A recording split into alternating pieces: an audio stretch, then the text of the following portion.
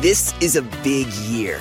The Ohio Lottery's golden anniversary. 50 years of excitement, of growing jackpots and crossed fingers. 50 years of funding for schools, of changed lives and brightened days. 50 years of fun, and that is worth celebrating. So watch for can't-miss promotions, huge events, and new games that will make the Ohio Lottery's 50th year its biggest one yet. Learn more at funturns50.com. Hi, it's Martha Stewart. You know, I spend a lot of time thinking about dirt. At 3 a.m., at all hours of the day, really. What people don't know is that not all dirt is the same. You need dirt with the right kind of nutrients. New Miracle-Gro organic raised bed and garden soil is so dense, so full of nutrient-rich, high-quality ingredients. Miracle-Gro is simply the best. Welcome to The Megyn Kelly Show, your home for open, honest, and provocative conversations.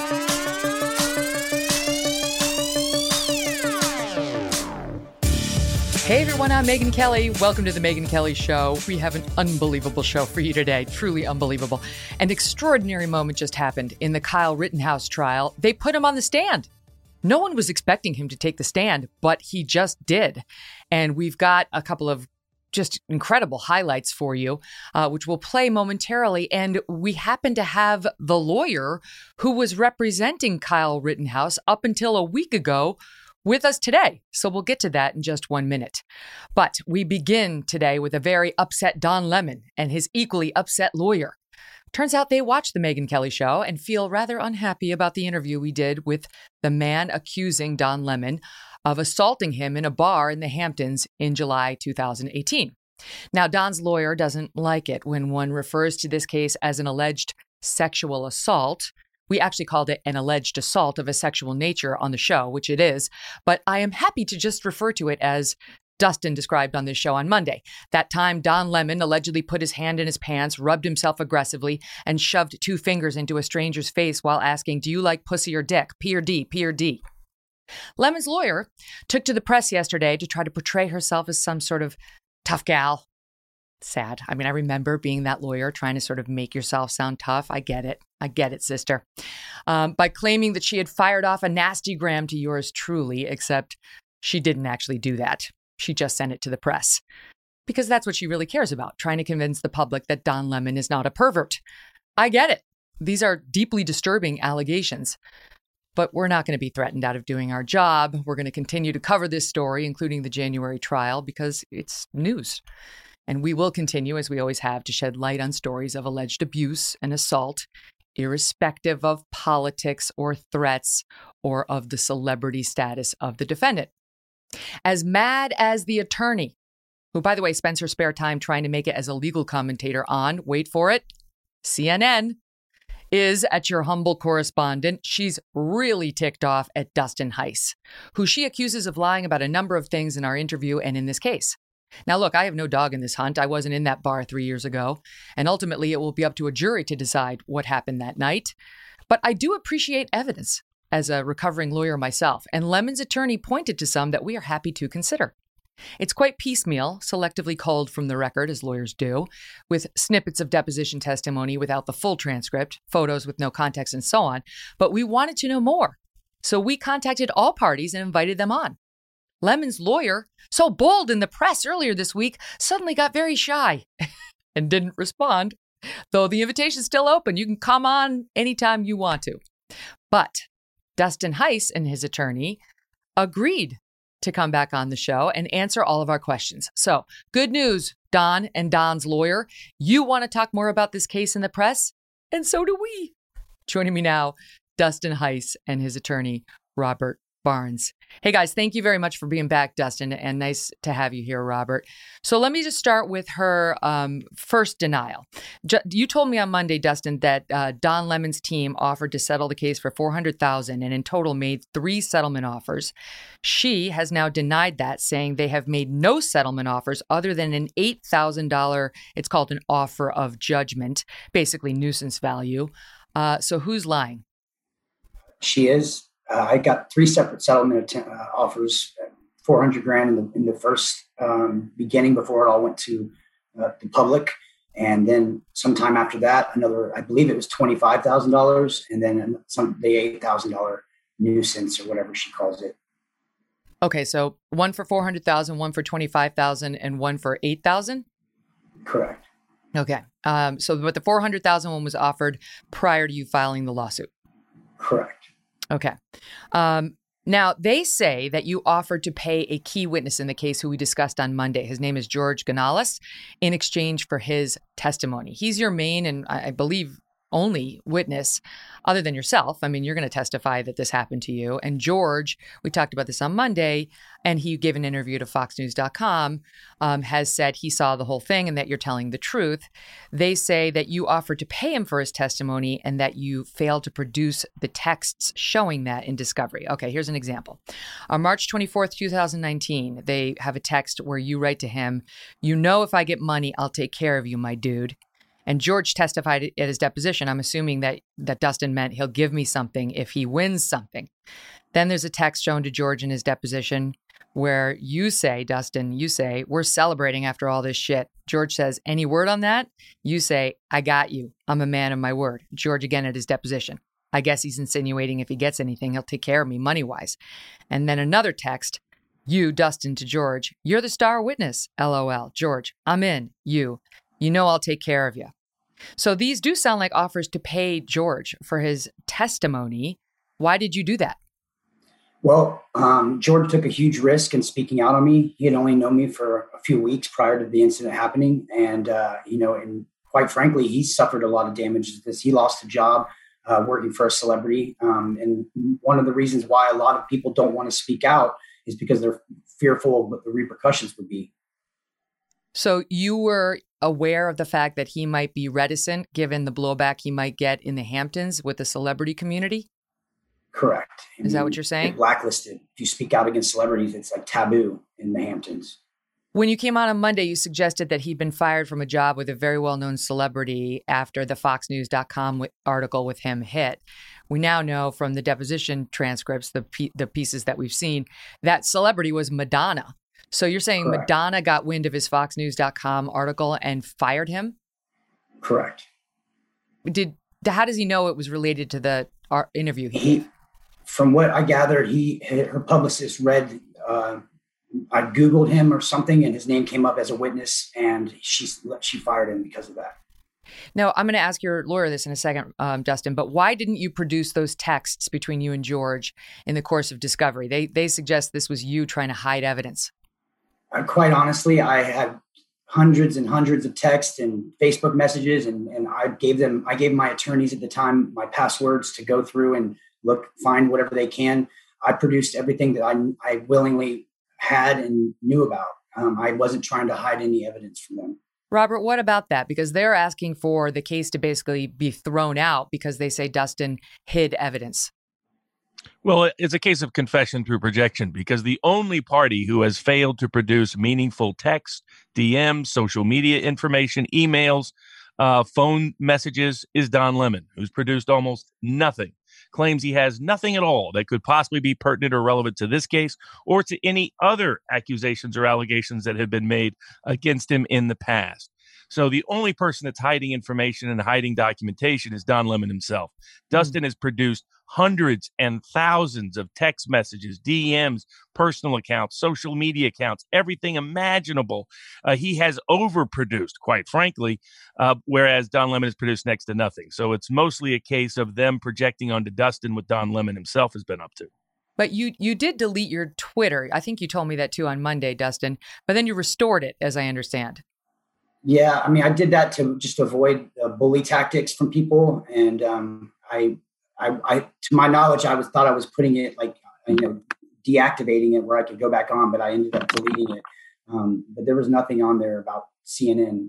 Again, I had never paid any attention to CNN except for being bored one day and having a day in Atlanta where I went and toured the studios. And prior to that, I'd only watched Anthony Bourdain and never paid any attention to Don Lemon or. Yeah, no, there's absolutely zero evidence that I've seen that suggests you had any sort of a focus on Don Lemon prior to this encounter in the bar. Okay, let's talk about Isabel. There's a witness named Isabel who was in the bar on the night in question. She's a friend of yours. And you texted George asking about what this woman, Isabel, might say about this case. And George responded, quote, "She knows it happened, but she would 100% lie to protect Lemon." He then goes on, this is George again, "I would try and move away from her. She's a C word and will try to ruin this." Ruin what? What specifically was the concern there? Well, so George and Isabel had a relationship, somewhat, I guess you could call it, over that summer. And she is a resident of Sag Harbor, as are her parents. And at her high school graduation, her parents know Don Lemon. Their friends are acquaintances. And at her high school graduation, they even got Don Lemon to speak at her high school graduation. So she's well aware of everything that's transpired. But, because of their close relationship with him, I don't know if George and her, they were not dating anymore. And he implied that she would be willing to lie on his behalf. But yeah, I don't know. He says that in writing in the same text exchange. She would 100% lie to protect Lemon, but she will try to ruin this. Basically, what the other side suggests is that this kind of sounds like two witnesses settling on how to keep out testimony that may conflict with what you and George were going to say. Is that fair? Well, she's well aware of what happened. She was with us almost every night, and the constant harassment and antagonizing I got from being out. She witnessed it. The lemon drops and people tossing lemons, real lemons across the bar at me. Not jokingly, but to me it wasn't very funny. What do you make of the fact that she apparently testified she doesn't believe George did witness this exchange? She believes George was talking to her at the time this took place and that George is not actually an eyewitness to anything. Well, George was right next to me when it happened. So, I can't speak to her thoughts on her testimony. All right, let's talk about that because one of the things that they are pointing to is that George, at his deposition, wavered a bit on his testimony. He's your star witness. Again, you're the real star witness, but he's your best and only. He testified at his deposition repeatedly. I looked at the pages that their lawyer submitted. I haven't read the whole deposition transcript. I'm sure there's stuff in there that's good for you too.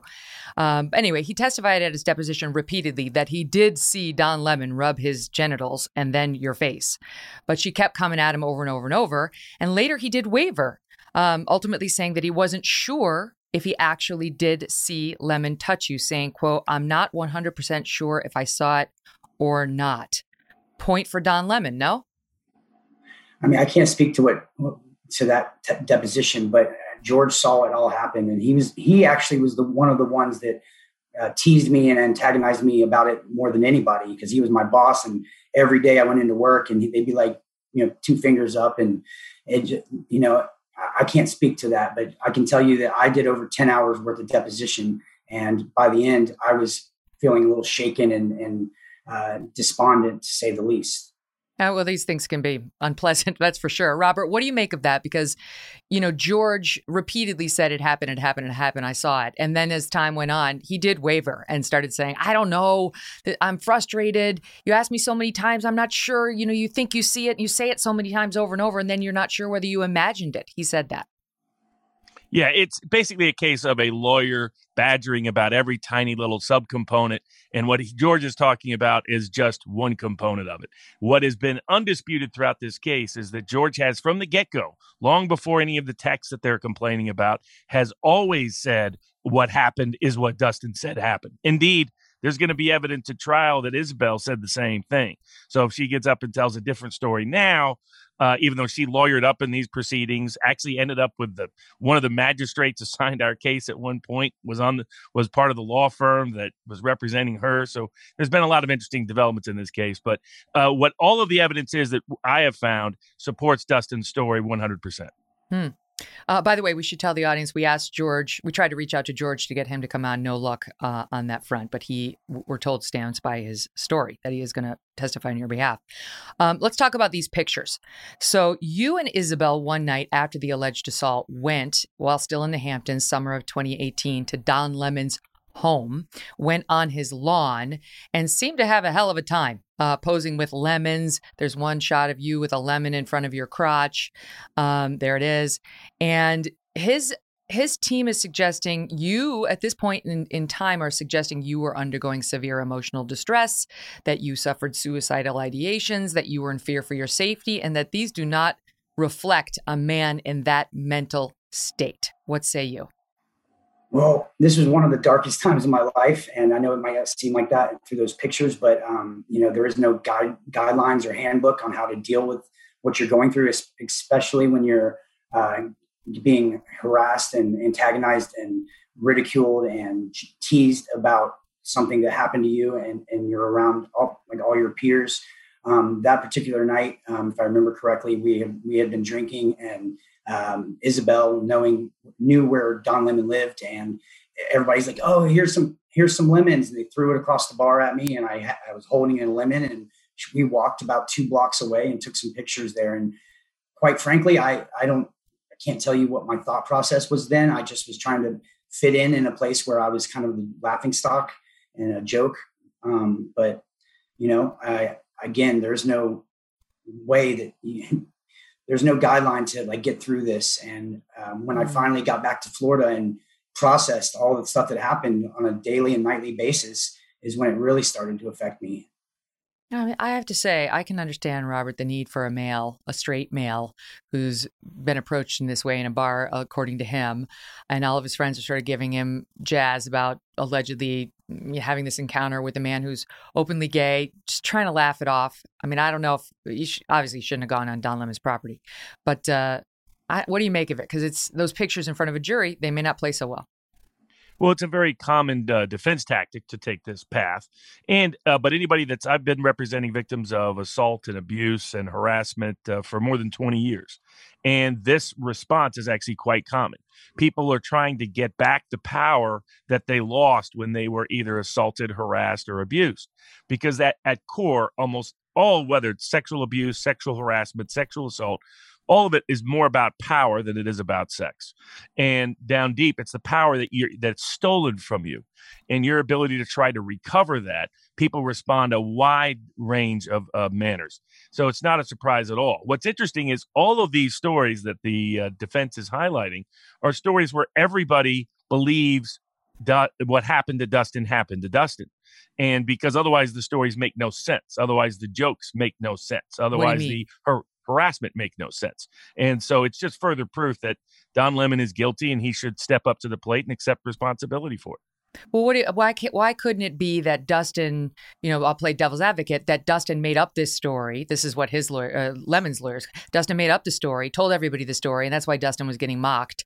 And Dustin was willing to take that bullet for an eventual payday. It's just, why would people spend all this time mocking and harassing and making jokes and doing all of this over a story that's not true? Doesn't really make sense. And from my understanding of talking to all of the people that have been involved in this, all of them believed it was true. And so one or two may be trying to change their story now. We'll see if they'll actually testify to that. But the net effect of it is their behavior only makes sense if the underlying story is true.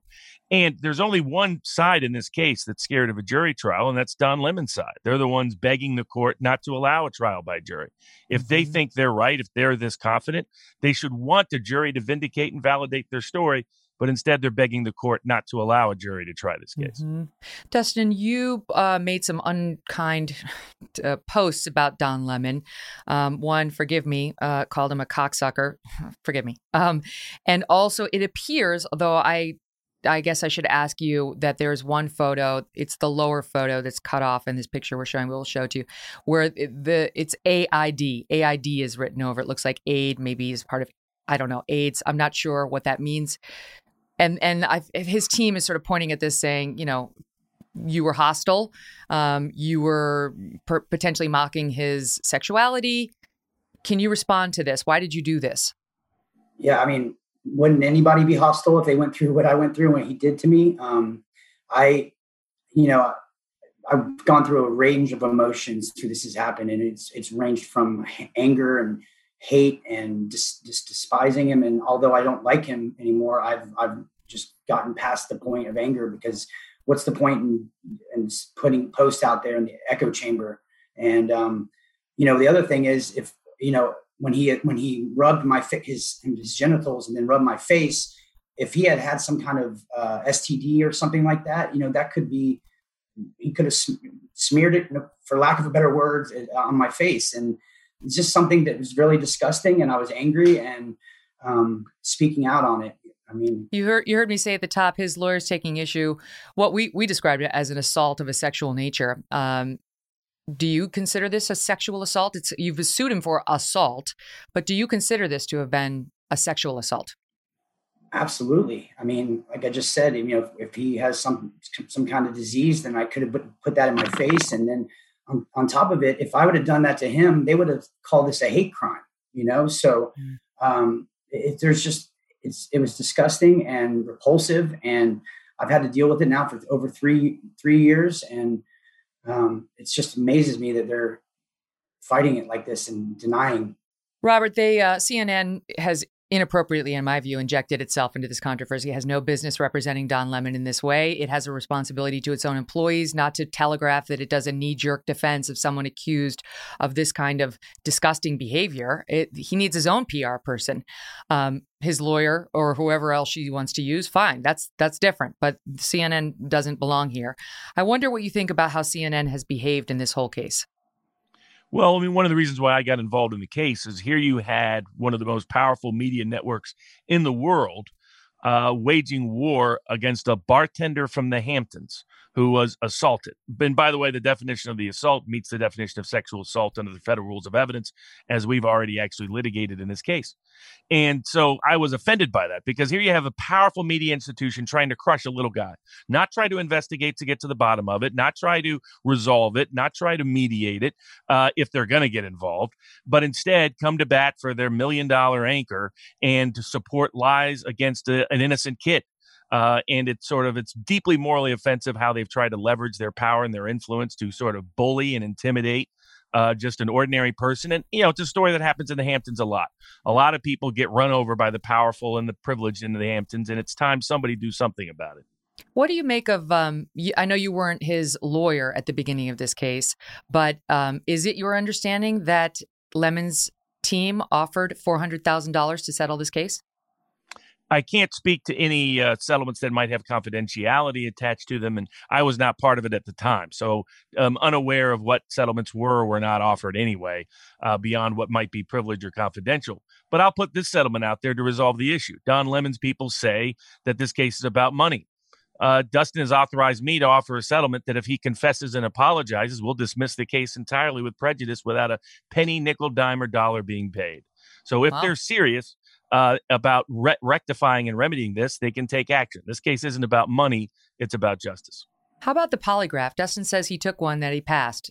Have you seen that? I have not personally seen it, but I'm aware from prior counsel that that's the case. Okay.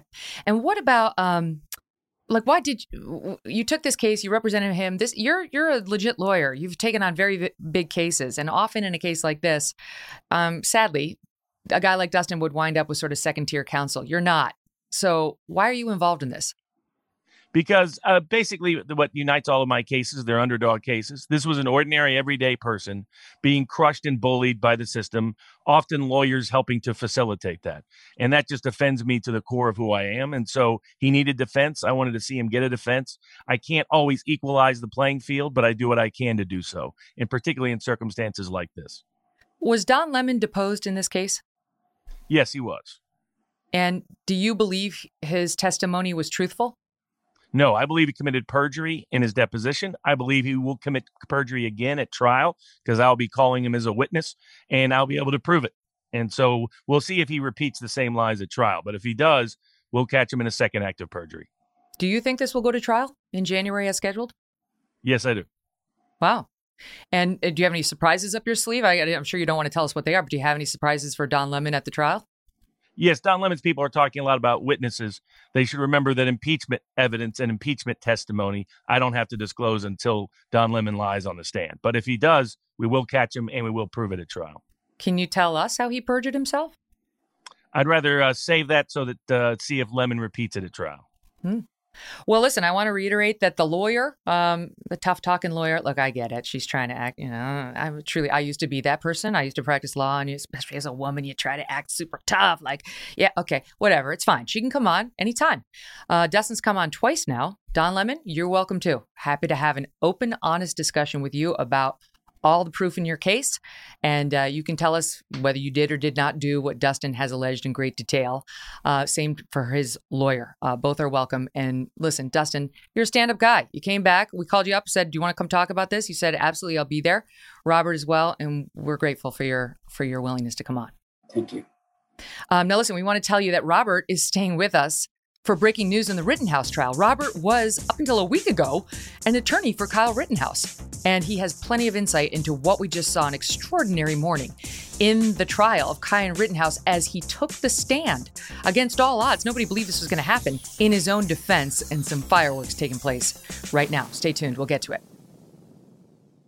Whether you're a morning person or a bedtime procrastinator, everyone deserves a mattress that works for their style. And you'll find the best mattress for you at Ashley. The new Temper-Adapt collection at Ashley brings you one-of-a-kind body-conforming technology, making every sleep tailored to be your best. The collection also features cool-to-the-touch covers and motion absorption to help minimize sleep disruptions from partners, pets, or kids. Shop the all-new Temper-Adapt collection at Ashley, in-store or online at ashley.com. Ashley, for the love of home. They say plants like music. Yeah, no, like really, they respond to the vibrations of it, which means that this playlist you're listening to, the plants are too. You know what else plants like? Organic soil from Miracle-Gro. It's made with all the best stuff like wood fiber and compost. Plus, it's OMRI certified organic, which officially means it's made with superior ingredients. And when you give your plants the stuff that makes them happy, they won't judge you on your iffy playlist. Hear that, plants? So go ahead and give them Miracle-Gro.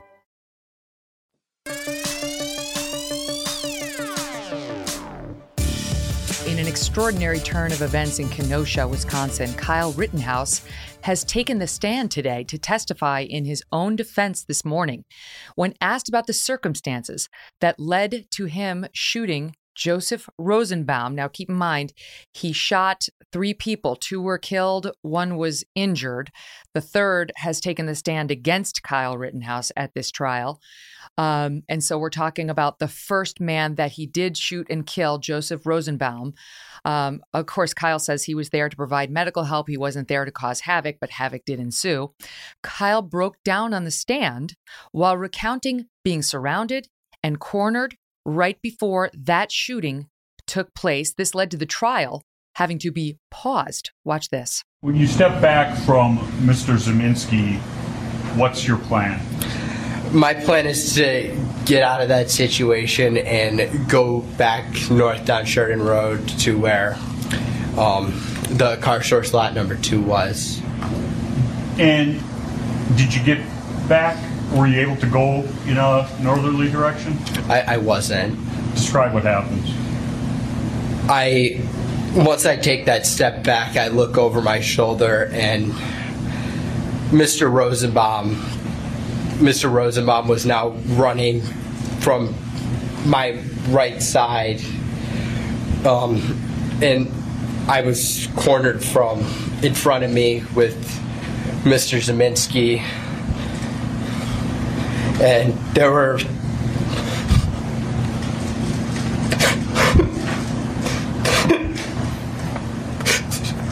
there were 3 people right there. Take a deep breath, Kyle.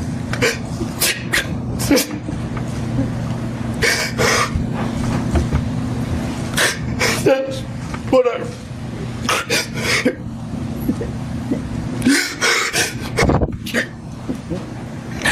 That's what I run. We're going to just take time for our break anyway. You can just relax for a minute, sir. My gosh, he's only 18. Still with me is Robert Barnes, who, in addition to his work on Dustin Hice's case that we just discussed, has previously served as Kyle Rittenhouse's civil attorney, up until recently, as a matter of fact. Robert, thanks for sticking around. My goodness.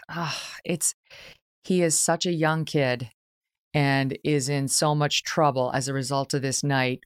let me just ask you first for your overall reaction to the fact that he took the stand and really struggled to control his emotions.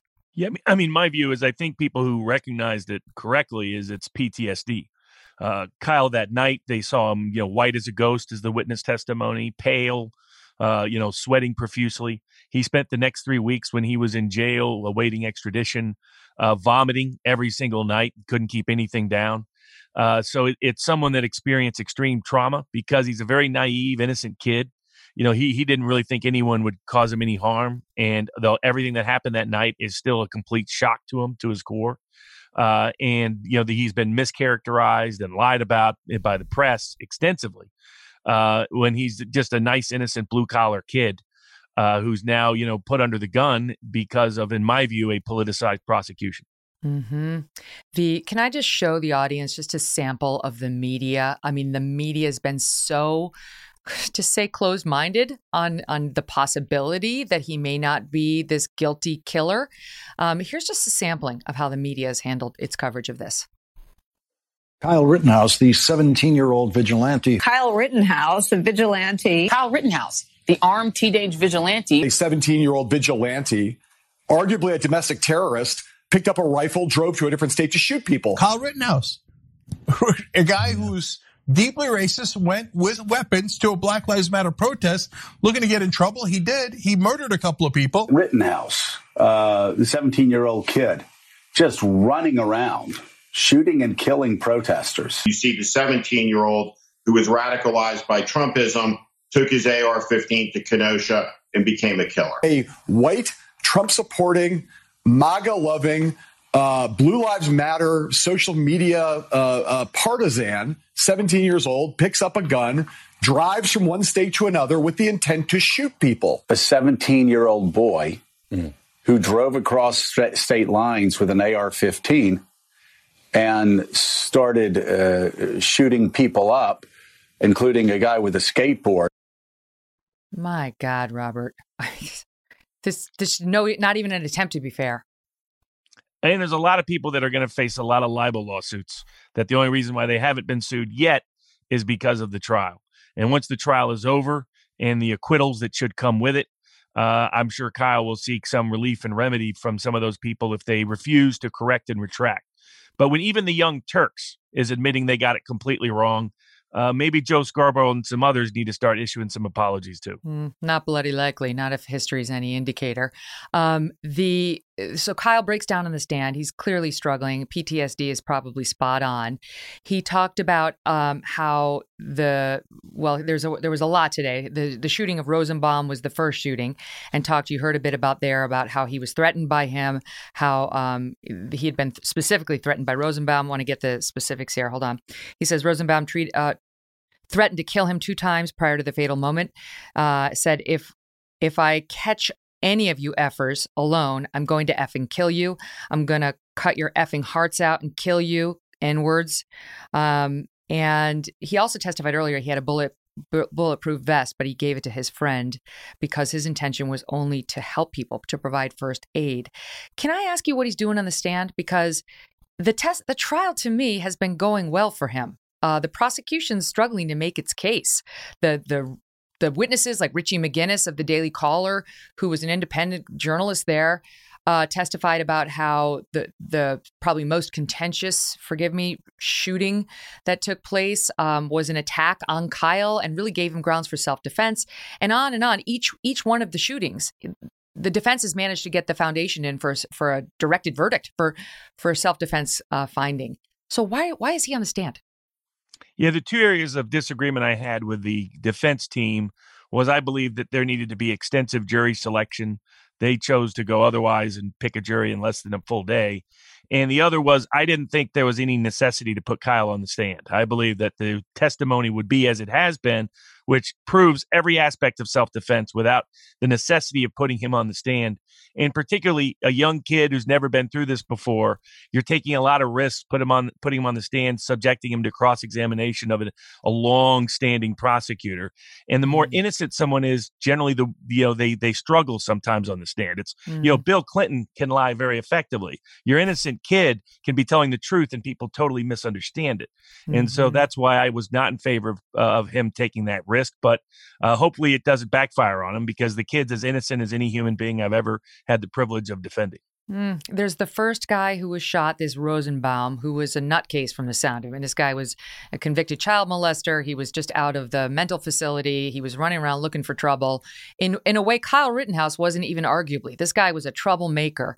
And the testimony has all been that this guy threatened Kyle. He chased Kyle. The evidence just came out that he was hiding behind some sort of trash receptacle, like lying in wait. And then, I just don't think there's any chance of a murder conviction, intentional homicide on that guy.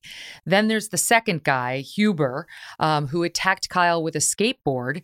And, that too is deeply problematic because he was attacking him. Whatever was in Huber's mind about whether Kyle was a good guy or a bad guy, I don't know that it's going to matter. And then there was this extraordinary moment with this third witness who he shot but didn't kill. Kyle shot but didn't kill. Gage is his first name. And the defense got a Perry Mason moment with this guy on the stand yesterday, I think it was. Watch what happened.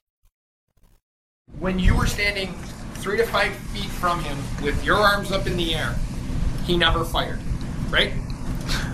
Correct. It wasn't until you pointed your gun at him, advanced on him with your gun, now your hands down, pointed at him, that he fired, right? Correct. And there's the reaction shot of the prosecutor with his head in his hands. That's ball game on his count, is it not? Agreed.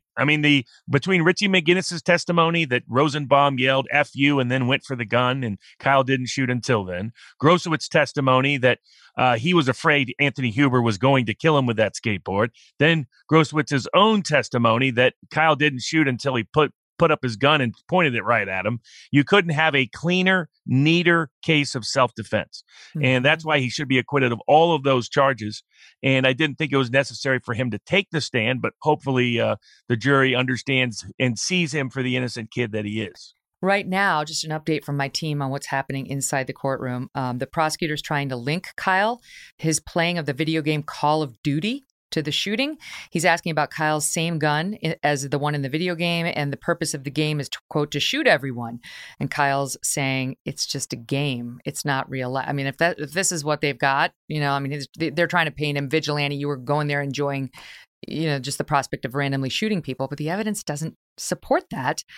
Then my team's telling me the judge is currently yelling at the prosecutor saying, quote, "I'm not sure what you're trying to do here." When the prosecutor asked Kyle why he chose to stay silent after the incident until now, the judge is saying that is part of the justice process. Kyle has no obligation to speak out. It's called the Fifth Amendment. What's going on? What's the story with this judge? The judge is a no-nonsense judge, been on the bench almost half a century. That's why he intersperses stories between Romans and the Bible, and when he was at a judicial conference 30 years ago. Old school judge. I call him a Southern judge who happens to be up in Wisconsin. He's a no-nonsense guy. And what the prosecutor just did is violate Kyle's Fifth Amendment rights. So basically, because you're not allowed to comment on a client or a defendant ever taking the fifth at any point in time. And just because he's waived it now and taken the stand, you still can't comment on him taking it previously. So what he just did is guarantee that if there is a conviction, it will be set aside because of the questioning the questioning that Binger just did. Right, exactly. You're not allowed to do that. That's pretty steadfast. And the judge, maybe the judge just saved the case or a mistrial by saying, you got to stop that. That's not allowed. So what's the story with the jury? I haven't read much about them. What's the makeup, and how do you think that plays in? Well, one of the areas of disagreement between me and defense counsel was I thought as long as a jury was picked that presumed Kyle innocent, Kyle would definitely be acquitted. But that required, because of the extensive pretrial publicity, when we polled it, 2/3 of Kenosha jurors presumed Kyle guilty. So I thought it was very important to do a very probing jury selection and voir dire the way that took place in the McMichael Arbery case, which took 2 weeks in Georgia. Unfortunately, they took less than a day, so they kind of got Basically, at the end of the day, they'd wrapped and they'd already picked their jury. There's 18 jurors. 6 of them are alternates. We don't know which ones publicly are the 6 alternates. It represents Kenosha. Kenosha is a very blue-collar town, an ethnic immigrant hodgepodge of, a substantial Italian, Polish. I know a Mexican-American juror that's on there. And that generally represents and reflects the community. It's like a blue-collar extension of Milwaukee and Chicago that sits right in between the two of them. And so a random jury was usually a mistrial jury or a split verdict jury in the polling data. So hopefully they got a better jury than that, but they'll probably need a little bit of luck because neither side put a lot of effort into jury selection that I could see. No, that's cardinal rule in practicing law. You got to know as much as you possibly can about your jurors and how it might be likely to go for you. We've got the soundbite now, the judge coming down on the prosecutor. Let's listen. Why would you think that made it okay for you, without any advance notice, to bring this matter before the jury? I was astonished when you began your examination by commenting on the defendant's post-arrest silence. That's basic law. It's been basic law in this country for 40 years, 50 years. I have no idea why you would do something like that. And it gives, I'll leave it at that. Oh, boy. That's not a good moment for the prosecution, Robert. It's extreme misconduct. And this is a prosecutor that has misused and abused judicial proceedings to lie about Kyle all the time, in the name of trying to introduce evidence or argue bail when it had nothing to do with either. He was trying to inflame the court of public opinion with false news because he knew the local media could reproduce and reprint and republish anything he put in a court file with complete legal immunity from libel, even though it was libel. And he himself couldn't be sued because he put it in a court file. And he's been lying about this kid all the way through. He's been violating basic rights all the way through, but that is egregious. That's worthy of disbarment and suspension. You go up and comment on a person's Fifth Amendment rights in the beginning of a cross-examination in a way that every prosecutor has known, as the judge said, for 50 years not to do. He should be disbarred from the practice of law, and he definitely shouldn't be a prosecutor anymore. Wow. That's a big one. So any prediction at this point on how this case, I know how you want it to come out, but how it's likely to come out in your view? I still think that it will be acquittals based on the evidence. And I believe that even at worst at this point, what the judge left off the table but was about to say was that the whole verdict can now be set aside if there's any adverse verdicts because of the prosecutor's bad conduct. And maybe the prosecutor deliberately threw the case because he understands the risk he faces from an acquittal. And he's getting hammered. I mean, the witnesses are hammering the prosecutor, suggesting that he pushed them to change their testimony. And you saw the cross-examination by the defense of one of the prosecution's star witnesses, Gage, the guy who got shot and survived. It's not going well for the prosecution. And today appears to have been the worst yet. Robert, what a pleasure. Thank you so much for being here. We really appreciate it. Thanks a lot. Coming up, a Megyn Kelly Show all-star pairing. We're really excited. We got such A-list guests today. I'm excited. Coleman, Hughes, and Sharyl Attkisson, 2 of my favorite guests from our first 200 shows, because this, everybody, is our 200th show. So it's sort of a special day for us, too. Great day to have such an A-list lineup of guests for you. Recession and inflation are here. Gas, housing, and everyday goods are up, way up. And you want to be ready for any situation. So what would you do if there's no food on the shelf? ARC Heirloom Seeds are here to help. Did you know 99% of seeds sold today can't reproduce? With Heirloom Seeds, you only have to plant once. Then you can grow year after year, giving you and your family stability and security because things are getting crazy out there. Our all-in-one seed kit provides everything you need to grow your own food. This premium seed kit has over 65 varieties, 50,000 seeds in stores for 15 years. You'll also get our exclusive seed guide to make growing a no-brainer. ARC Seed Kits is a family-owned and operated business and the most trusted name in the nation for over 15 years. Our mandate is to get heirloom seeds into every home in America. Go to arcseedkits.com today and get free shipping by entering promo code podcast. That's ARKseedkits.com, promo code podcast. Get your seeds, get prepared, get growing. arcseedkits.com.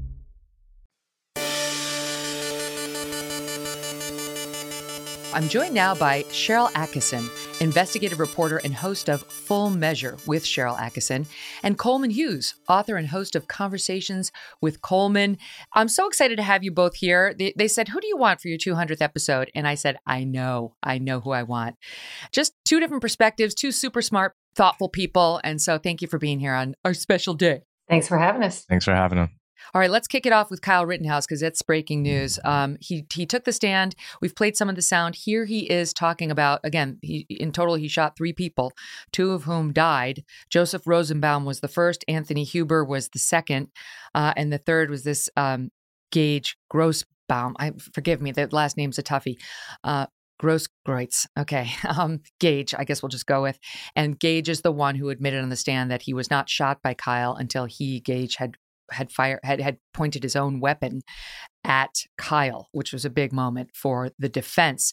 Here's Kyle, again, surprisingly on the stand today at age 18, talking about the first shooting, Joseph Rosenbaum, the man who was mentally disturbed, and what happened with him. Listen. The person who threatened to kill you, we now know is Mr. Rosenbaum, correct? Yes. Before August 25th of 2020, had you ever seen him before? I did not. Had you ever done anything to upset him? No. Now, you said he threatened to kill you twice. Yes. Describe the first time. The first time was me and Ryan Balch were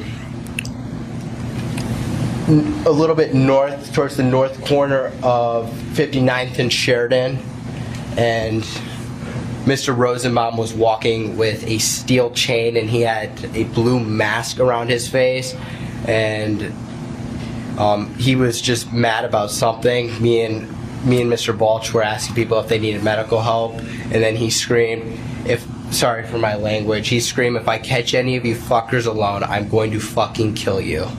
And that was directed at you and Mr. Balch? It was directed at both of us, what I believe. And there was a second occasion where he threatened you? Yes. The second time was outside of the car source. And I don't know if it was directed towards me, but I heard it.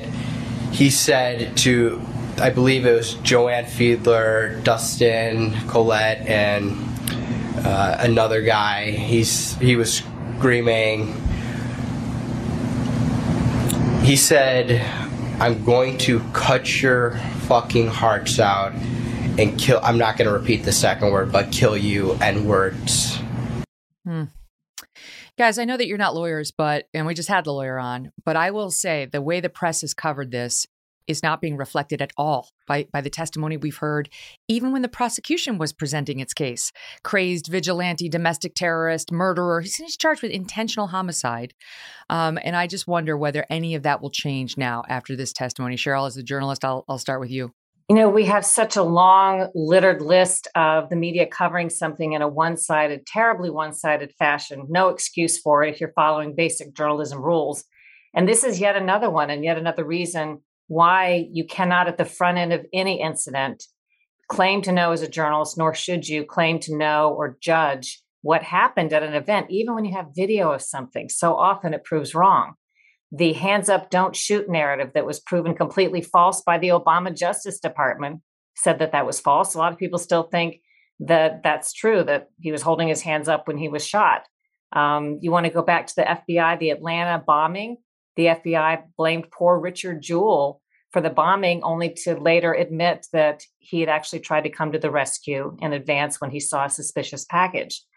This is just yet another case. I noticed the same thing you did on the front end. There was a rush to judgment by many in the media, very unjournalistic coverage. And I'll be speaking to another journalism college next week. And these are the stories I try to tell them to get them to suspend the notion that they have to make a decision or tell the public what to think on the front end of an episode, just based on someone's usually ideological perspective. Mm-hmm. The thing here, Coleman, is, Black Lives Matter, Jacob Blake, that's the man who was shot by police that led to the rioting in Kenosha. So while Kyle is white and the 3 people he shot were white, there is races in the background here because it happened at a BLM march and it was in the wake of the shooting of Jacob Blake. And so that affects how the media covers it. Totally. And part of the reason why people so quickly pounced on this story is because on a superficial level, it seemed to confirm the Black Lives Matter narrative, which is, on the same day that a black guy gets shot in the back, this white guy out here holding an AR-15 is, shoots 3 people, tries to turn himself into the police, and the police won't even arrest him when he comes, asking to be arrested. So it seemed like on its face, if those are all the facts you knew about the case, you would say, look, just another example of the double standard that racist American police hold blacks and whites to. Yeah. Right. Too good to be true. And then the evidence came. We're just going to squeeze in a quick commercial break. I like to pay the bills here on Sirius XM Triumph Channel 111 and pick it right back up right there in 60 seconds. Don't go away.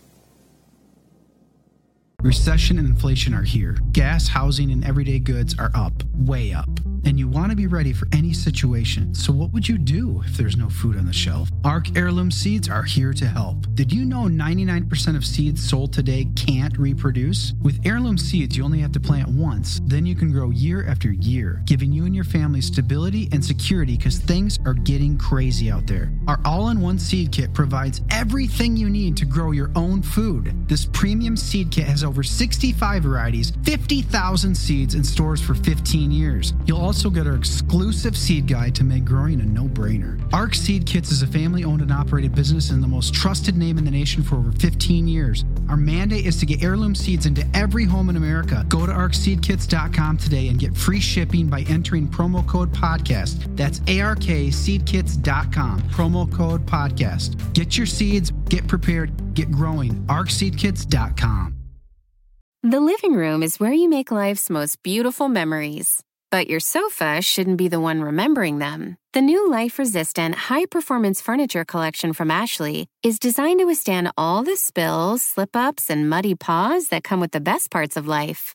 Ashley high-performance sofas and recliners are soft, on-trend, and easy to clean. Shop the high-performance furniture in-store or online at ashley.com. Ashley, for the love of home. I want to tell you the latest is the prosecutor has moved on to questioning Kyle Rittenhouse about the hollow point ammo he used. Kyle saying he doesn't know much about ammo, and now the judge has stopped the prosecutor again, calling for a lunch break, so they are paused. I think we have the soundbite of him going over the video games, which is such a weird angle. Let's just listen to this.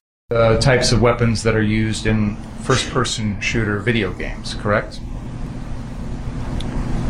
I don't really play first-person shooter video games. I have, but I believe there's a variety of guns, including shotguns, pistols. There's guns in video games that resemble all guns. Isn't it true when you would hang out with Dominic Black, you'd play Call of Duty and other first-person shooter video games? Sometimes. And those are games in which you use weapons like AR-15s to pretty much shoot anybody who comes at you, correct? It's a video game where 2 players are playing together. I don't really understand the meaning of your question, to be honest. Isn't one of the things people do in these video games try and kill everyone else with your guns?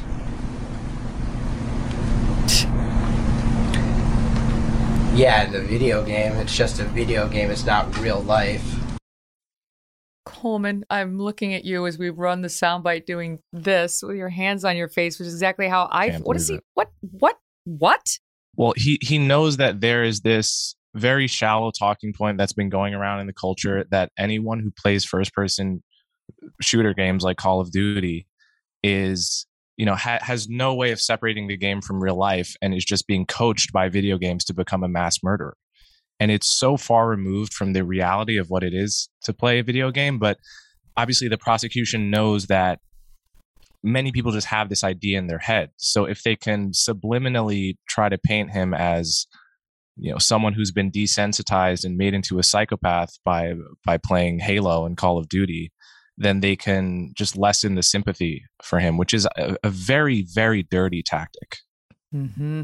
I know it reminds me of the clip in Working Girl, where Joan Cusack goes over to Melanie Griffith's character, who's pretending to be an executive, and she says, "Sometimes late at night, I dance around in my underwear. Doesn't make me Madonna. Never will." Like, a lot of us do fun things at home, like video games and watch movies and weird things that we do to entertain ourselves. And it doesn't have any reflection on what we're then going to believe about ourselves or do in real life. And I realized Kyle Rittenhouse showed up at that protest. But the fact that he played Call of Duty, I mean, like, there are a lot of guys who played Call of Duty who don't then want to actually shoot real human beings. Sharyl, I don't know. I think this guy's been watching too much far left media, because this is sort of how the left talks about guns. Like, if you see too much of them or you're around them, you're going to inappropriately use one. Well, I think it's fair to say that almost nobody who plays those type of video games becomes a mass shooter or mass killer, particularly because of the games. But just statistically, almost nobody who plays those games goes out and shoots people. So, you know, he seems to be the prosecutor. He's looking for any avenue, like Coleman said, that may resonate with one juror or two jurors who think that about video games. Maybe that'll mean something to them and influence how they feel or what the kind of person they think Kyle is. This is a case of government overreach. I realize I don't think Kyle Rittenhouse should have been there that day. He shouldn't have put himself in the middle of a very dangerous situation. He had no business as a 17-year-old kid injecting himself. It was up to law enforcement whether they were prepared to do it or not. And he made a lot of bad decisions, and so did those around him. But this is not a murder. This guy should be acquitted in my legal view.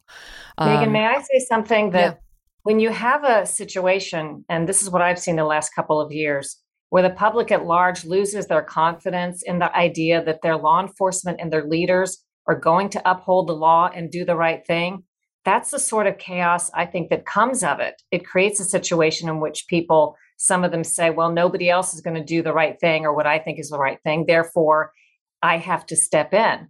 That creates an eminently more dangerous situation, but I blame our leaders and our public officials for getting us to that place in the first place. I mean, but you could make the argument the other way too, right? Like, if how many times are the cops going to break the rules or, you know, violate the law and take a man's life unjustifiably.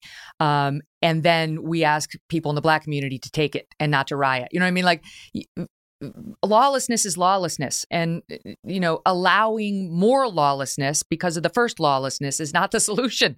As a lawyer, I've always said what binds us together really is the rule of law. Like, what keeps us as a civil society other than the rule of law, this sort of agreement we have that we're going to follow it. And I realize that there are all sorts of breakdowns in the system, left, right, and so on. But the answer is not to take the law into your own hands. You take them to court, as they used to say on People's Court. But listen, when it comes to government overreach, I want to ask you both about this crazy case today, this week, involving James O'Keefe. Right? The guy behind Project Veritas. He says he's an investigative journalist, and he's done a lot of investigative journalism that's been extraordinary. Doesn't always get it 100% right, but he gets it right a lot of the time. The left hates him. The media hates him. And his targets are always, well, for the most part, left-leaning, CNN and others. But nuts what happened to him this week. His organization had two reporters see their homes raided by the FBI, and then James O'Keefe's home was raided by the FBI. What did they do? Did they steal government files? Did they somehow get CIA material they weren't? They allegedly had Ashley Biden's diary, which is okay. It was apparently she lost it or someone took it from her before he even became president. The question is what the FBI is doing investigating this at all. And here is James O'Keefe explaining what the heck happened. Listen. Late last year, we were approached by tipsters claiming they had a copy of Ashley Biden's diary. We had never met or heard of the tipsters.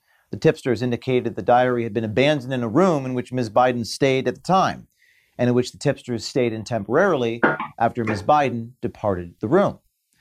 The tipsters indicated that the diary included explosive allegations against then-candidate Joe Biden. We took steps to corroborate the authenticity of the diary. At the end of the day, we made the ethical decision that because, in part, we could not determine if the diary was real, if the diary in fact belonged to Ashley Biden, or if the contents of the diary occurred, We could not publish the diary and any part thereof. We attempted to return the diary to an attorney representing Ms. Biden, but that attorney refused to authenticate it. Project Veritas gave the diary to law enforcement to ensure it could be returned to its rightful owner. We never published it. Now, Ms. Biden's father's Department of Justice, specifically the United States Attorney's Office for the Southern District of New York, appears to be investigating the situation, claiming the diary was stolen. We don't know if it was, but it begs the question.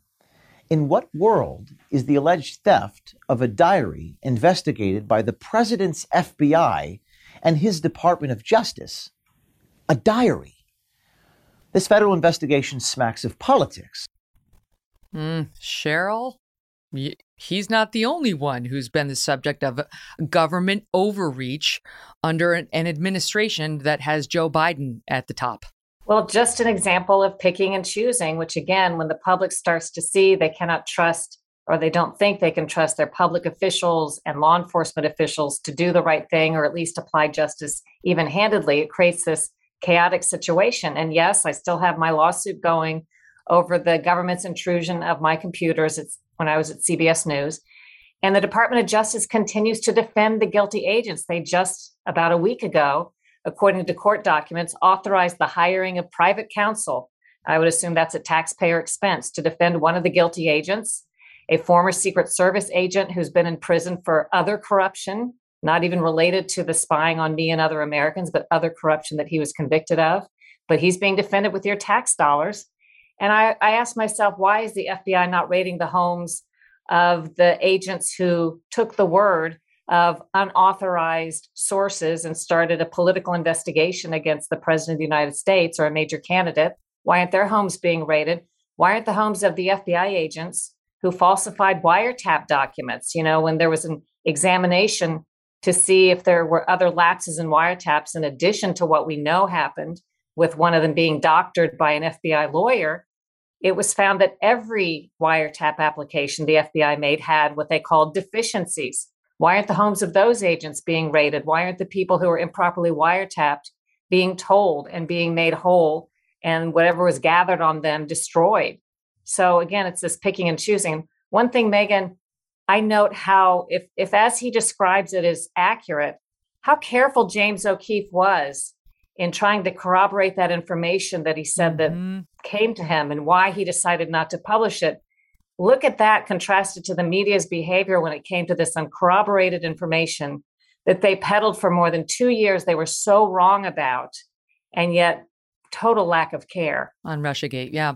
The thing is, the media is not going to care, Coleman, because they don't like James O'Keefe, and he does target mostly people on the left. But if this had been Ivanka Trump's diary and Donald Trump sicked the FBI on a reporter who found himself the recipient of it, who had already called law enforcement to say, we've got it, do you want it? The media would be covering this very differently. Yes. James O'Keefe, his content over the past year has really made him an enemy of the left. And, sometimes that's just because he's actually getting really embarrassing videos that are just genuinely interesting. And other times it's because he's, slanting and manipulating the truth in ways to embarrass people. But there's been a huge double standard with the treatment of Biden's family and Trump's family. I remember, obviously the New York Post story about Hunter Biden, which got censored from Twitter because, there was nothing there worth really looking at. Just if you change the name Hunter Biden for Don Jr., you have to imagine how much the media would have been all over a story where Don Jr. was in Eastern Europe, potentially doing cocaine and, all kinds of stuff. So, yeah, this is just another example of the double standard that's been used to treat the Biden family and the Trump family. Mm-hmm. And honestly, just executive overreach. And we were told that Trump was this terrible authoritarian who wanted to take control of all aspects of our lives and beware the evil big orange man. And what we've seen so far with Joe Biden, the moderate, the guy who's going to be sort of, just not Donald Trump, just be not Donald Trump and it'll be a win, is a lot of executive overreach. The FBI has no business doing this. She was she was not the daughter of a president when she lost her diary or left it behind and somebody took it, whatever. I mean, it's a nightmare. It's why most of us either don't write in a diary as public figures or would never take it out of our little bedrooms when we leave. But in any event, the FBI has no business being involved in this case. And Joe Biden, Sharyl, we've seen now, of course, he knew that the landlord, the landlord eviction thing was extra legal, but he handed down that order anyway, stopping the evictions, even though he knew it was going to get overruled just because that's the policy he wanted. He knew it wasn't lawful. And then just this week, he lost in the Fifth Circuit Court of Appeals on his COVID mandate, the OSHA rule and so on. Finally, they put it in writing. It got challenged in the Fifth Circuit, which is the Court of Appeals for Louisiana, Mississippi, and a couple of other small southern states. And he lost. And he came out and said businesses should move forward with the requirements despite the court-ordered pause. That's what the White House spokesperson said. So forget that court ruling. They paused it. They said it's not constitutional, and we have to hold it until the courts can further adjudicate. And he's basically flouting that too. Well, can you imagine if that were President Trump and there had been a lower court decision or an appellate court decision that was probably working its way somewhere else? And if he'd have just declared, don't listen to the courts, that would have been just roundly discussed and criticized and dissected.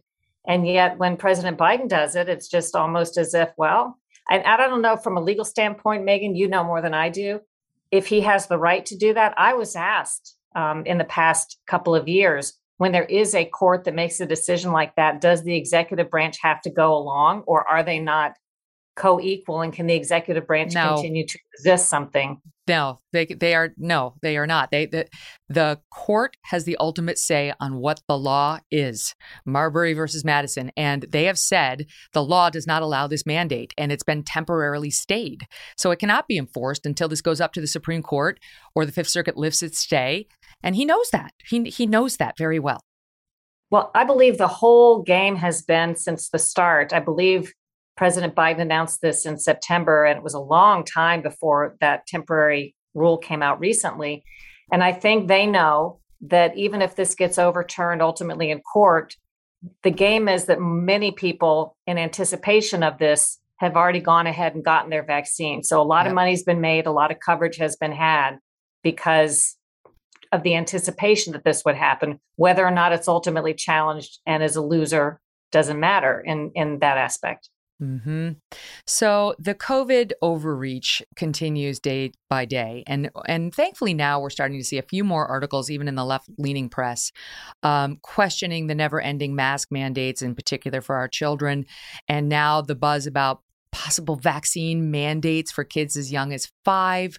We're seeing the city of San Francisco saying that your kid cannot, they cannot, I want to get my facts straight, that let me just get it in front of me. They announced last week the city will require children in that age group, 5 to 11, to show proof of vaccination to enter restaurants, sporting events, swimming pools, and more. Mayor Bill de Blasio in New York said, yep, I'm looking at the vaccine mandate for your 5-year-old too. Seems like a good idea. New York School of American Ballet informed parents via email on November 4th, all students, and they enrolled children as young as 6, must receive the COVID vaccine by January.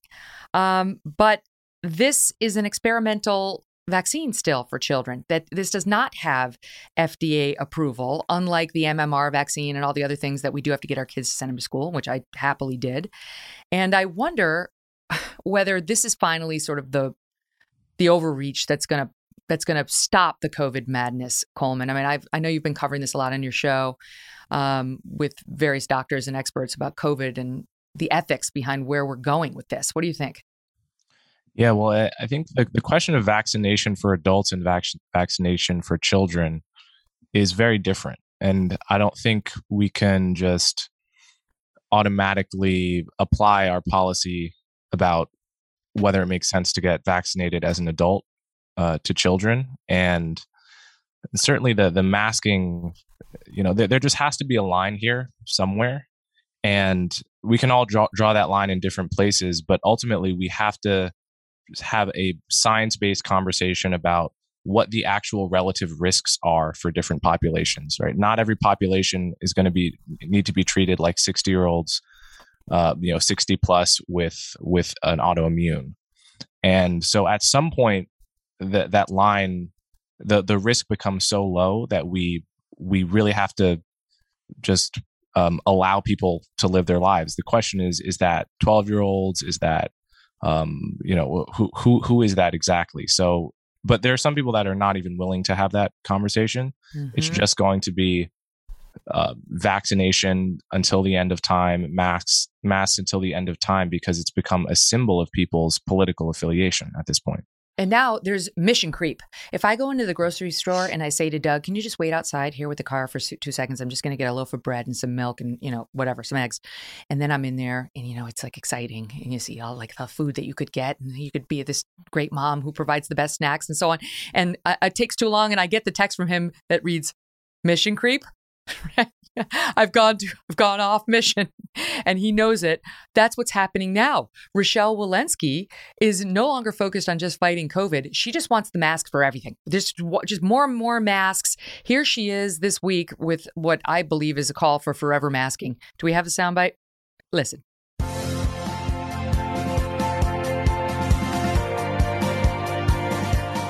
The evidence is clear. Masks can help prevent the spread of COVID-19 by reducing your chance of infection by more than 80%. Whether it's an infection from the flu, from the coronavirus, or even just the common cold. In combination with other steps like getting your vaccination, hand washing, and keeping physical distance, wearing your mask is an important step you can take to keep us all healthy. Get vaccine vets. We can do this. It's never going to end. The common cold. What business is it of hers if I get the common cold? She never interfered in my common cold before, and I don't want her to interfere now. Never mind flu. We've been managing to live on this earth for a long time before Rochelle decided we needed to be forever masked. And by the way, even like the mask now, the CDC is refusing to offer any guidance on when the masks can come off. They were refusing. They specifically asked and said, no, we're not going to do that. It's never going to stop without civil disobedience at this point, Sharyl. Well, there's so much to say. I'll just make a couple of points. Rochelle Walensky is the same person who falsely claimed that people who have been fully vaccinated cannot spread COVID. CDC ultimately had to retract that. Her agency is the agency that got caught by Congressman Thomas Massie, admittedly by their own admission in a phone recording, falsely telling doctors and the public that the studies from Pfizer and Moderna showed if you have natural immunity from COVID infection, you should still get the shot because it's effective. The studies didn't show that. And they kept, even after they admitted that was false, they kept telling doctors that and telling the public that. So there's a whole lack of confidence in the range of advice we're getting from CDC. It is so slanted and one-sided to the exclusion of the discussion of natural immunity. CDC has been hiding its estimate of the naturally immune, those who've had COVID infection, since May 29th, when it was at 120 million plus. Since Delta, it's obviously much higher. It's probably the vast majority of Americans. And yet, as they push the vaccines harder, as knowing the vaccines are wearing off fast, like anybody hoped, they're still at the same time refusing to address natural immunity, lumping all of the unvaccinated people in together to make the stats look as bad as possible, without acknowledging that the safest, the vastly by far safest people, according to hard data and studies, including a lot from Israel, are the unvaccinated who have natural immunity from a COVID infection. That's what the study has said. Can I just ask you quickly, you've been reporting on the overstatement of the death numbers and actually had some fascinating stats out of, was it Arizona, the coroner out there?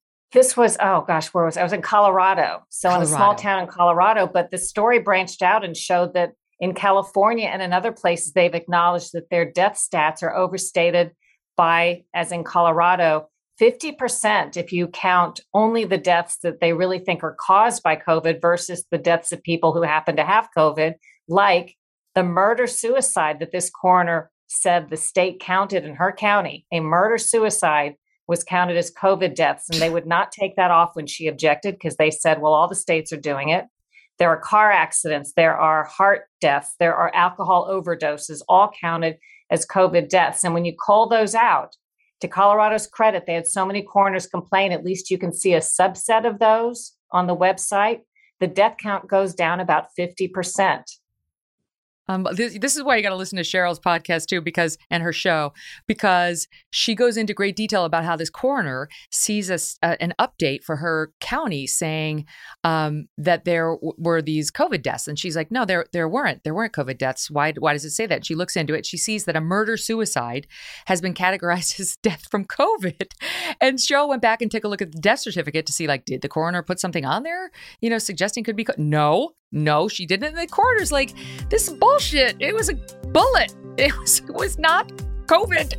And yet these are the numbers that are used to keep those masks on us interminably and mandate these vaccines for 5-year-olds and so on. It's infuriating. Listen, we have much more with Sharyl and Coleman.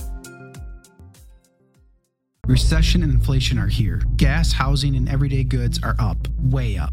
And you want to be ready for any situation. So what would you do if there's no food on the shelf? Arc Heirloom Seeds are here to help. Did you know 99% of seeds sold today can't reproduce? With Heirloom Seeds, you only have to plant once. Then you can grow year after year, giving you and your family stability and security because things are getting crazy out there. Our all-in-one seed kit provides everything you need to grow your own food. This premium seed kit has over 65 varieties, 50,000 seeds, and stores for 15 years. You'll also get our exclusive seed guide to make growing a no-brainer. Arc Seed Kits is a family-owned and operated business and the most trusted name in the nation for over 15 years. Our mandate is to get heirloom seeds into every home in America. Go to arcseedkits.com today and get free shipping by entering promo code podcast. That's ARKseedkits.com, promo code podcast. Get your seeds, get prepared, get growing. arcseedkits.com. So, Sharyl, you did an extraordinary piece of reporting because right now they're saying they've abandoned the search for herd immunity when it comes to COVID. That's no longer possible. And really, we're just going to have to live with this as an endemic and so on. You took a hard look at the Amish, the good old Amish. And they went a totally different route than the rest of us when it comes to fighting this. Just set it up a little because I'm going to run a clip. Well, a couple of months ago, I had read in Associated Press and other publications that the Amish were the first to have achieved herd immunity, the Amish population in Lancaster, PA, because they don't do masking, isolation, vaccines, hospitals, nothing. And therefore, they had immunity. And by the way, when Delta came through recently, they claim, they don't know, the guy, my source, who's in contact with pretty much most of the people there, claims he doesn't know anybody who died of Delta or who even got sick in recent months. So they claim a very strong natural immunity reaction. I point out in my story, this is impossible to prove because they don't take tests for it. This is all just what they think. But there is no spike in their coroner records. There is nothing to disprove what they're saying, much as many people want to try to rain on this story. And by the way, Megan, this has been censored as out of context, all of the false things by big tech. But our YouTube channel for Full Measure, where this is posted, we don't publicize that channel because we try to drive traffic to the Full Measure website. It's got 1.3 million views now because people are finding this information when they know other people are blocking it from them. It was I mean, just the shorter version of the report has got millions of views. You got to check it out, and preferably not on YouTube. Go to Sheryl's website. But let's just watch a little bit of her report on the Amish. We made more money in the last year than we ever did. It was our best year ever. Did the Amish really find a magic formula? They say yes, and they don't care who doubts it. Yeah, all the Amish know we got herd immunity. Of course we got herd immunity. When the whole church gets coronavirus, we know we got coronavirus. Yes, we think we're smarter than everybody. I mean, shouldn't be bragging, but we think we did the right thing. He talked about, Sharyl, how they went to church, and similar to the way we used to do at the Catholic Mass, they all drank out of the same chalice. And he's like, we all got it. We all got it. And that's the way we chose to deal with it. We didn't shut one thing down. He said the remedies that were being pushed by the government went against everything we stood for and we stand for. Hard work, being with family, taking care of the elderly, going to worship services. And so you can see why they were like, oh, no. And was it the better course of action scientifically? And many people, including scientists, not the public health officials you normally hear from, but many independent scientists say yes. Not that anybody wants someone to get sick with COVID, not that I'm advocating or anybody's advocating that you go try to catch it, but it's taking its natural course anyway, even with the vaccines. Many people are getting it. And the fact is, the unrecognized fact when it comes to public health officials, it leaves people with a great deal of immunity, according to a growing body and consensus of scientific research. Mm-hmm. But yes, in May of 2020, they had a very important church holy ceremony or holiday that they decided to go ahead and go to church. And as you said, they all drink out of the same cup. Many of them got sick, and they assumed and believe it was COVID based on the symptoms. And they let this run its course. People stayed at home instead of going to the hospital. They took visitors because they said not taking visitors is worse than dying. Not working is worse than dying to them. And then they said, by and large, it was mostly done with in their community by about the fall time period without them ever having taken any extraordinary measures. I'm ready to become Amish. Who's with me? It sounds pretty good. Plus, it's just a simpler life. You have to work very hard, however. Meantime, today, Coleman, we saw Aaron Rodgers in the news. Of course, he's getting hit for suggesting he had immunity, but not actually having been vaccinated. And now today, the ire of the media has turned on actor Matthew McConaughey, who's considering a run for Texas governor. And therefore, we've started to listen to his policy prescriptions. This is also kind of odd, but if Trump can do it, why can't Matthew McConaughey do it?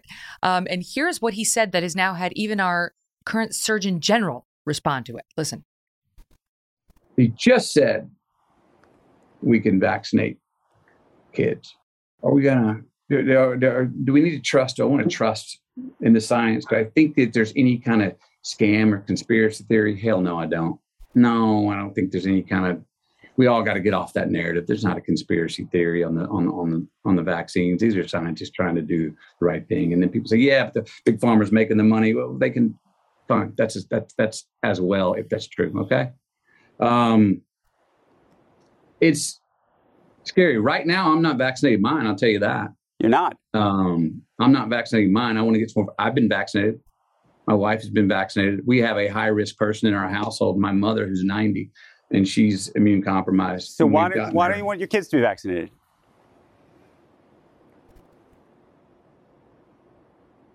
We go slow on vaccinations anyway, even before COVID. Now, mind you, we've quarantined harder than any of our friends have and still are 2 years later. I don't want to, maybe I'm trying to just keep it from my mom. Okay.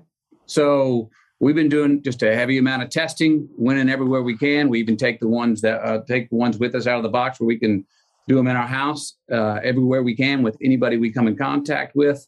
Try to do things outdoors. I'm in a position though, where I can do that. And I understand that not everyone can do that. Right. I couldn't mandate having to vaccinate the younger kids. You can't mandate having to vaccinate. The funny thing is, for the listening audience, in the middle of that, where he's like, why wouldn't you vaccinate your kids? McConaughey pauses. He puts on his sunglasses in the middle of the interview.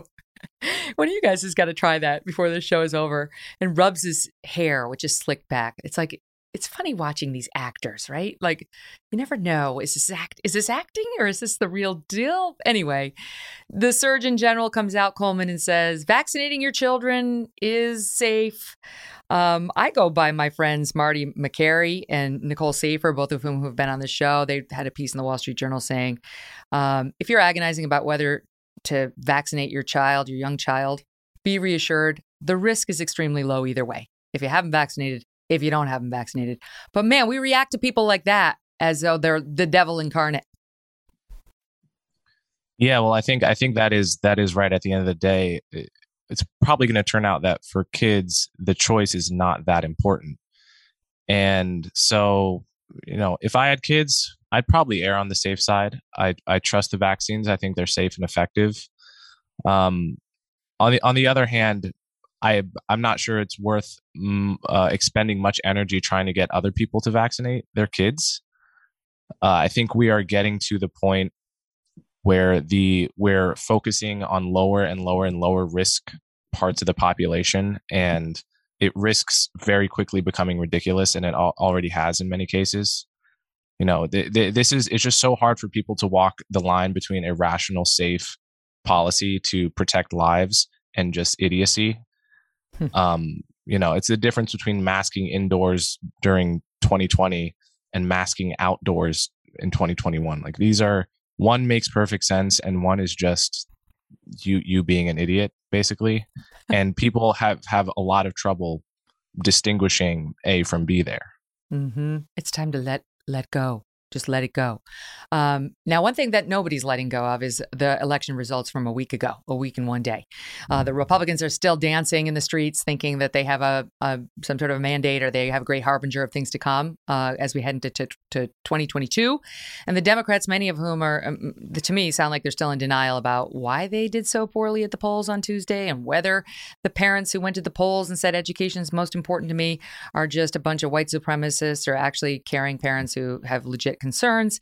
And it seems like the Dem Party is sort of divided between the more moderates and the more progressives on a lot of this front. The media, however, not divided. The media has decided that what this was about was white supremacy, white rage. And we put together a little soundbite. In fact, we stole this, I'm going to admit, from my friends over at Fox, on talking about how what really happened on Tuesday was a bunch of dog whistles. Listen. And when he pushes talking points that are meant to flirt with and stoke white backlash, he does so in a coded way with dog whistles about education. The racial animus that is teeming with the dog whistle messaging. Racial language and dog whistles, quite frankly. Some of it was dog whistle. Yeah. Right? Some of it was dog whistle racism. Horrible racist dog whistles from the GOP. Dog whistling. So, Coleman, dog whistle. Your thoughts? So I think there is a very real problem that parents all around the country are facing in the wake of 2020, which was a reckoning over race and racism, which is that there are rogue teachers that have been educated at highly progressive teachers' colleges, which are sometimes even more progressive than elite colleges for students, for undergrads. And in the wake of 2020, have felt empowered to basically indoctrinate their students with their own personal values that have nothing to do with the curriculum. And parents understandably take exception to this, because you're encroaching on a parent's role, right? If you're my kid's history teacher, it's not for you to say a black kid, you are by definition a victim of white supremacy. All people of color are by definition victims of white supremacy. These are the kinds of things some of these rogue teachers will say in class, as if that's relevant to their learning of U.S. history. And if you're a white kid, you have to acknowledge that all white people have white privilege. It's like, okay, these are discussions parents can have with their kids. It's not relevant to a history curriculum, and parents feel like they are losing control of how their kids learn about race to these teachers that present themselves as experts, but are really just radicals that newly feel empowered because of the climate of the country. And I think that's a lot of what parents mean when they say they care about education. They're afraid to go to parent-teacher conferences and risk being the one person or the first person to say something about this, because the magical accusation of racism is just too powerful. Like, if you get accused of being a racist, every word you say in defense of yourself seems to dig you in a deeper hole, and nobody really wants, people. It takes a uniquely kind of brave person to speak up in that setting. So I have a lot of sympathy with parents that feel like their children's educations are getting out of their hands and that are voting for that in the ballot box. Mm-hmm. I wonder, Sharyl, because I don't think the media can be shamed out of its quote support or quote allyship of what they believe is a noble cause, CRT or whatever you want to call it in schools, wokeness. Even though the media definitely wants Democrats to win, I just don't know that they can be shamed out of the way they cover these issues. Well, yeah, I think it's a larger problem. It's more systemic than that. And you and I have talked about this in the past, and I've written books about it. It's so ingrained in the way news is being covered, and journalism students in many places are being taught how to cover news, so different than when I went to journalism school and different than even 10 years ago, that I'm not sure they think it needs correcting, because the goal is not necessarily to fairly represent different sides and views and facts. The goal now has turned into convincing people that there is a right path and that you as the journalist or media person knows the path and they ought to take it. But I will ask you something, Megan. Wasn't there an exit poll? I have no doubt the education thing is big. I live in Loudoun County, Virginia. Oh. And I have no doubt there's something big going on across the country regarding these issues you bring up. But wasn't there an exit poll that said the number one issue in Virginia was the economy? And Yeah. I think education was like third. I thought it was second, but it could be right. Yeah, you could be right. For sure, it was on the top of the list where it's usually down low. But yeah, it wasn't at the very top. But I think the economy is still just such a big factor that kind of took a back seat in the news coverage. People have noticed, at least in my lifetime, I'm not a political analyst, but this is the biggest swing I've ever noticed in economic factors in the short time period after a new president was elected. And I think a lot of people are seeing that and worried. And I think one thing they're concerned about is that when asked, the administration has no described plan for fixing any of these things that are brought up. They seem to simply say this is just how it is. That's and right. how things have to be. So their plan is I to think spend that's more. a big factor too.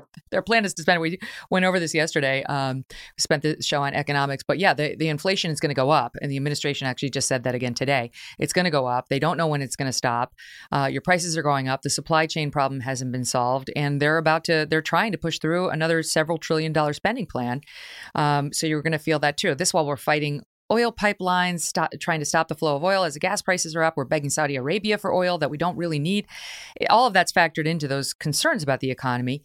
But getting back to schools, Coleman, of course, we've known that this is the problem at the college level for a long time. In this past year, it's been really exposed at the K through 12. But, to me, I never failed to see the sort of innate racism in the anti-racism approach. There was a story in the news just yesterday about an Arizona State University professor who's getting rid of his traditional grading system. We're seeing this more and more, saying it's racist. And he says he's demanding an end to white supremacy by grading papers based on effort. He says white students have privilege because they embody the habits of white language already. He is a professor of rhetoric and composition, and he and his wife recently launched an anti-racist teaching endowment. And he says labor-based grading, structurally changes everyone's relationship to domination standards of English that come from elite, masculine, heteronormative, ableist, white racial groups of speakers. I'm offended by this. On behalf of all the friends I have who are people of color, like they're not able to participate in standard grading because why? Because it's white, ableist, and racist grading? It makes me emotional just thinking about that. I'm picturing myself as a kid and all the other, students of color in the class not having the benefit of really an education. So people come from different backgrounds. Some kids have their parents over their shoulder teaching them math better than their teachers. A lot of kids don't have that. A lot of kids are only going to get the rigorous training in how to think and the essential skills of the mind. They're only going to get that in school. And to say to kids of color, you actually can't compete. You can't compete with the white kids and the Asian kids. We are not going to expect you. We're not going to demand the rigorous standards of critical thinking. We're going to grade you based on this touchy-feely bullshit, which really means, if you fail, we're going to say that you passed because it makes us feel good right in this moment. And it just kicks the can down the road. And then everyone's sad when kids graduate from high school and they can barely read. And it's like, this is really giving up. This is giving up on kids of color. Mm-hmm. And it's no laughing matter. It's really, really so, it just disturbs me to my core that this is preached in the name of anti-racism, because in effect, it is the most racist thing possible. Mm-hmm. Right. It's looking at Black kids and other kids of color saying, you can't do it. You do not, like, the way you give someone a gift is not to exempt them from all standards, in particular, the standards that are crucial to the development of their mind, right? That is not a gift. That is an assault. Coleman Hughes. There's only one Coleman Hughes. He's a unique, special guy. And if you don't believe me, go back to my very first, I don't know, it was like episode 9. I can't remember, but we had Coleman and Glenn Lowry on together. And I told a lovely story about Coleman. And everybody loves you. So it's a pleasure. Sharyl, always so great hearing your insights, and people have got to check out Full Measure. I had so much fun going on there and just watching your reports and your videos. It's so great how you're so fact-based. And she has a really great recent report on the people who have made billions off of the whole pandemic. Some of those on the list are pretty surprising. Guys, thanks so much. Thanks, Megan. Thanks for having me on, Megan. You can check us out on YouTube as well, youtube.com/Megyn Kelly. You can download us as a podcast, any place you get your podcasts, and we'll do it all over again tomorrow. Thanks for listening to The Megyn Kelly Show. No BS, no agenda, and no fear.